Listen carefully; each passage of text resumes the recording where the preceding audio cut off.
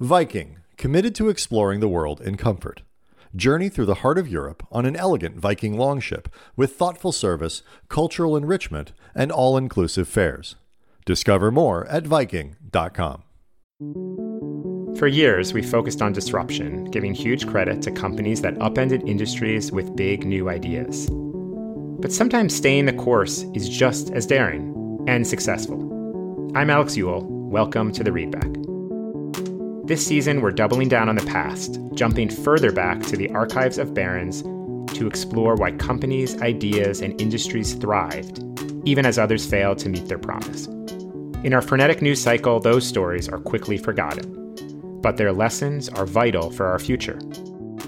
Today on the show, Nintendo's slow-moving evolution and what it says about customer loyalty, corporate conservatism, and playing the long game.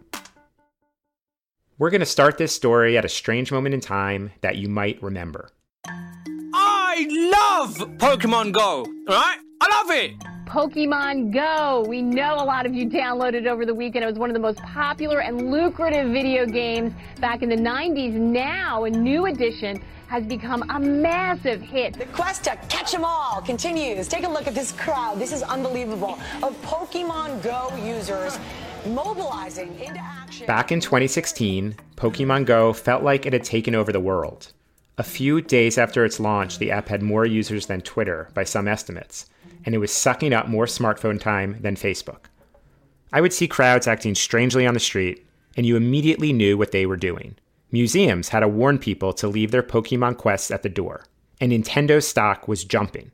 Shares of Nintendo have been soaring due to the Pokemon Go phenomenon. The new smartphone game that is sending millions into the streets to catch virtual monsters has boosted Nintendo's market cap by $9 billion in only a few days. But Pokemon Go actually wasn't a Nintendo game. It was created by a company called Niantic. They were the ones that partnered with the Pokemon company. Pokemon was just partly owned by Nintendo. So yes, Nintendo benefited, but it wasn't exactly calling the shots. The reason that I even bring this up is everyone assumed Pokemon Go's success would finally push Nintendo to go all in on mobile. Think Donkey Kong, Mario, Zelda, all on your smartphone. Everyone loved those characters, but until now, they only showed up on pricey devices made exclusively by Nintendo. Imagine how much money the company would make once it started selling games on a phone that everyone already had.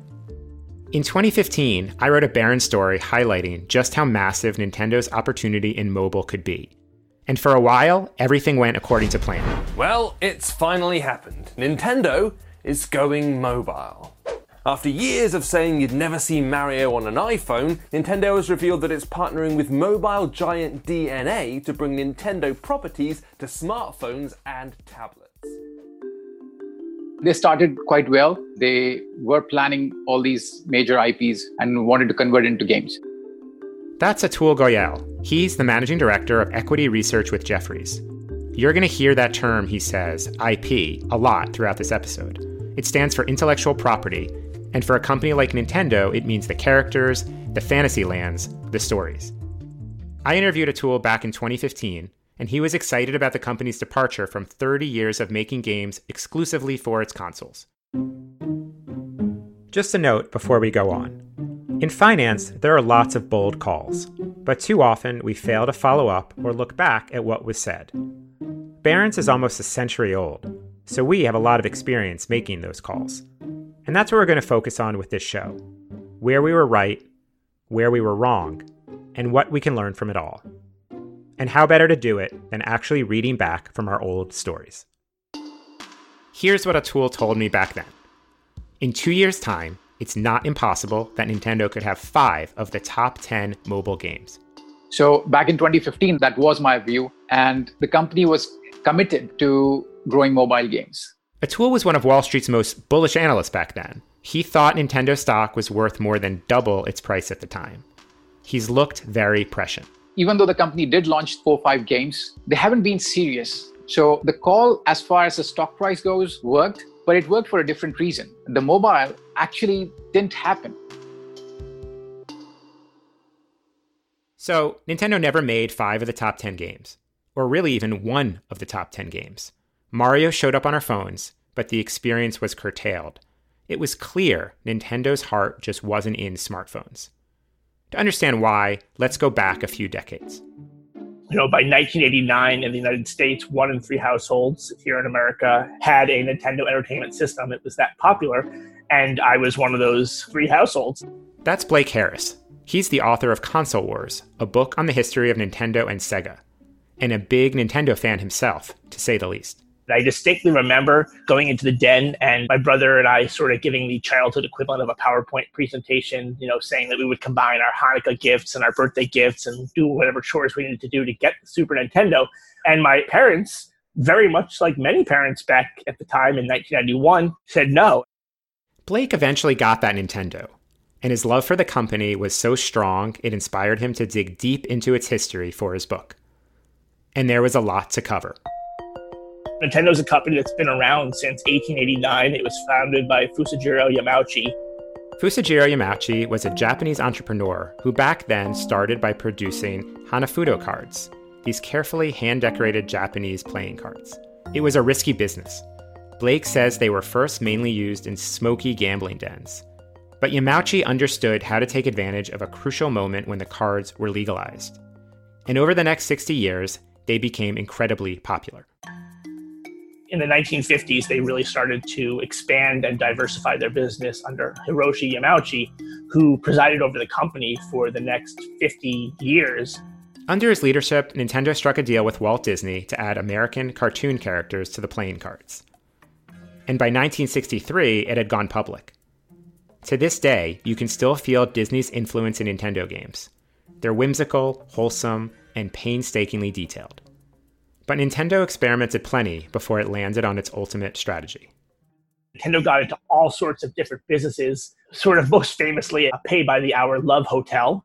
And they also started doing all sorts of different toys. In the interest of time, I'll fast forward a little bit. The one thing that Nintendo had, regardless of the ups and downs of the Hanafudo card business or the whims of whether love hotels or these other inventions worked out, was they had this incredible distribution network because they had been selling these playing cards for 60 years. And that really put them in a position to excel with video games. And that advantage put Nintendo in a great place as video game arcades took off in the late 1970s. I spent a lot of time in arcades in the 80s, as did my friends. It was our Fortnite and our Netflix, and it all happened at the mall. Nintendo laid the groundwork early in the decade with the release of Donkey Kong. It would become one of the most popular arcade games of all time. In the game, Donkey Kong throws barrels and fireballs down at another character trying to make his way to the top. That little guy wears red overalls and a cap, and even has a mustache. He's called Jumpman, but you might know him better as... It's me, Mario! Super Mario became Nintendo's version of Mickey Mouse. He showed up again and again across every console Nintendo has ever made. He's still going strong, and it's all thanks to that first cameo in Donkey Kong. What made Donkey Kong such a big hit?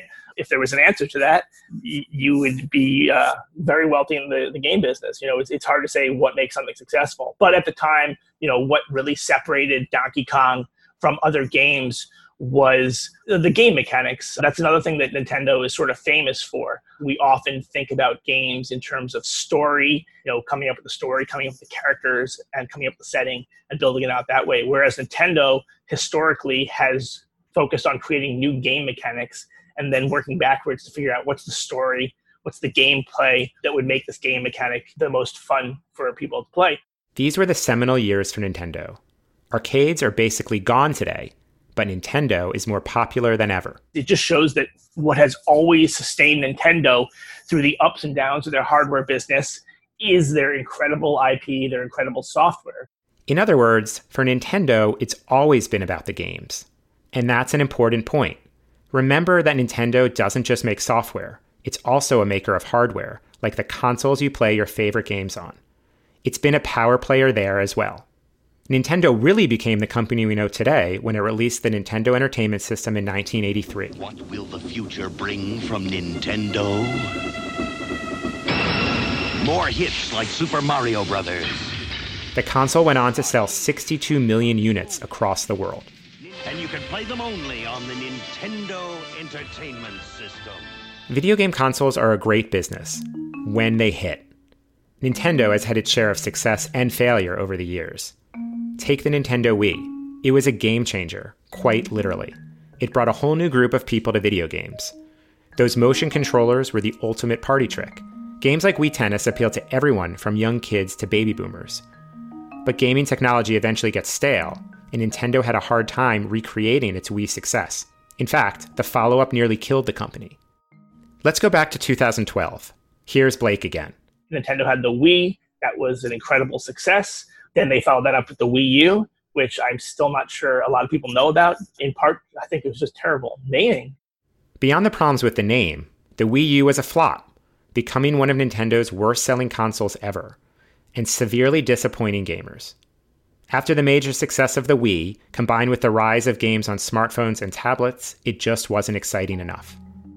It sort of wanted to be a handheld device and a console at the same time. You could see the game on the screen itself as opposed to on your television, but it only worked when it was within like 10 feet of the console. Another problem was that the Wii U couldn't attract top developers, the folks who actually make games. It became a vicious cycle, because without better games, no one wanted to buy the console, and on and on. When you have a hardware product, you need other developers, you need other software makers to come to your field and play ball. And Nintendo has not always been the friendliest company, and they were unable to get a lot of third-party developers to come to the Wii U. It was clear. Nintendo needed to shake things up to rebound from the failure of the Wii U. They have one of the best and most attractive video game IP library in the world. That's Atul again, the Jefferies analyst. Back in 2015, when we talked about Nintendo's comeback plan, a new console barely entered the conversation. For Atul, the future was all about mobile. Why take the risk of building another new gaming system when consumers had everything they needed right inside their pocket? And given the history of the video game industry, Blake agrees. Your prior success is almost irrelevant. Every time you introduce a new console, or every time competitors introduce a new console, the battle sort of starts from scratch. So when Atul assigned his bullish buy rating to Nintendo beginning in 2013, it was all built around the idea of the company finally evolving. Being mobile first would be one more game changer for Nintendo and the stock. And it would return the focus to the one thing that really mattered: great characters.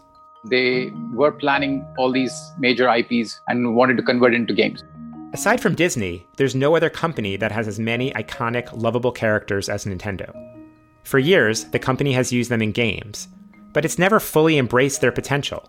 Imagine theme parks, Netflix shows, just like Marvel and every other Disney property.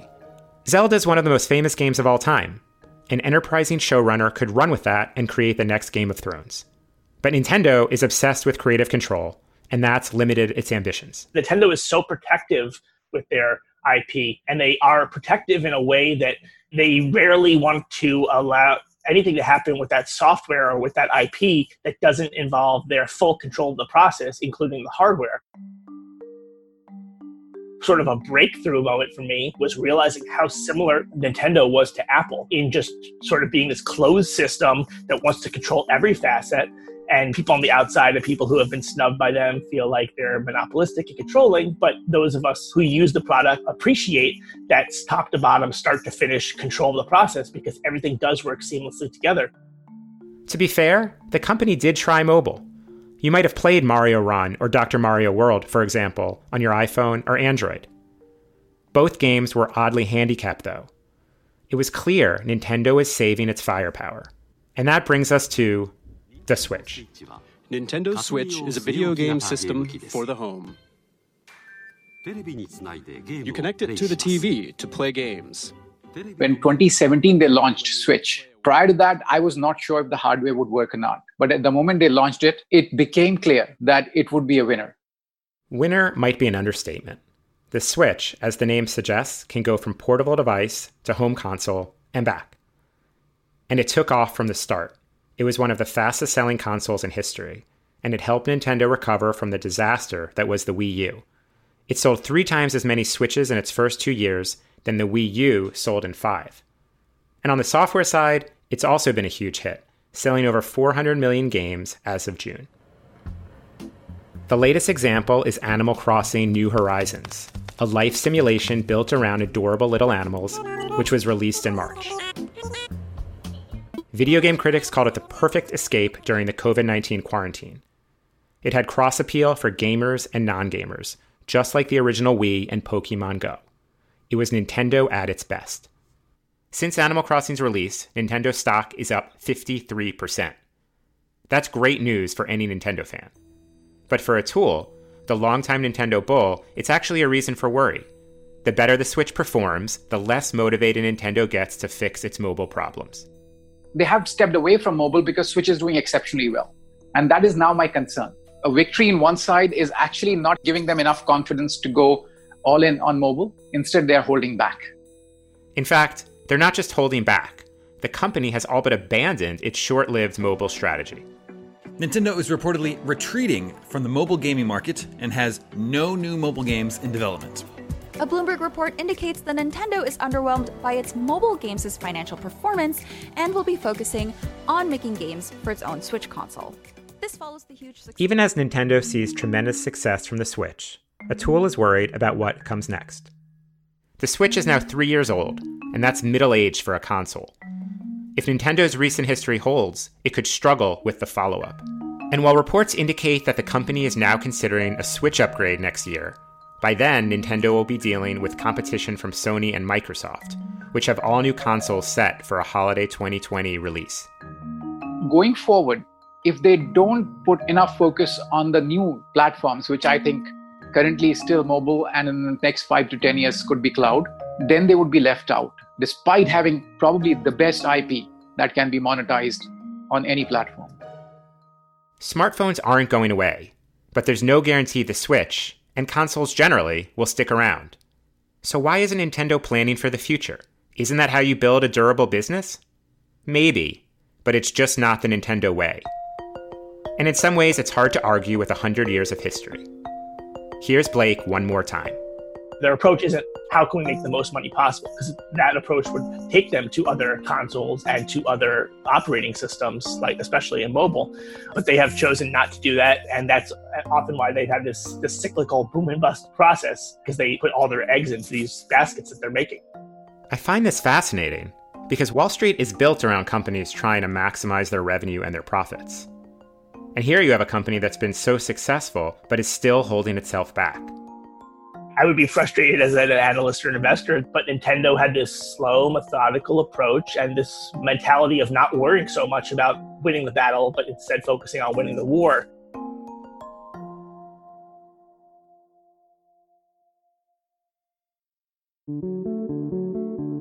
This was the first episode of our new season of The Readback. If you're a new listener, welcome. If you've been listening for a while, glad to have you back. Either way, we'd love to know what you think of the show. Please leave a review if you listen on Apple Podcasts. Reviews make it easier for others to find the show. Thanks to Atul Goyal and Blake Harris. And for more coverage on Nintendo, you can always check out Barron's.com. I'm Alex Ewell. The Readback is produced by Meta Lutzoft and Katie Ferguson. Our executive producer is Melissa Haggerty. We'll be back next week.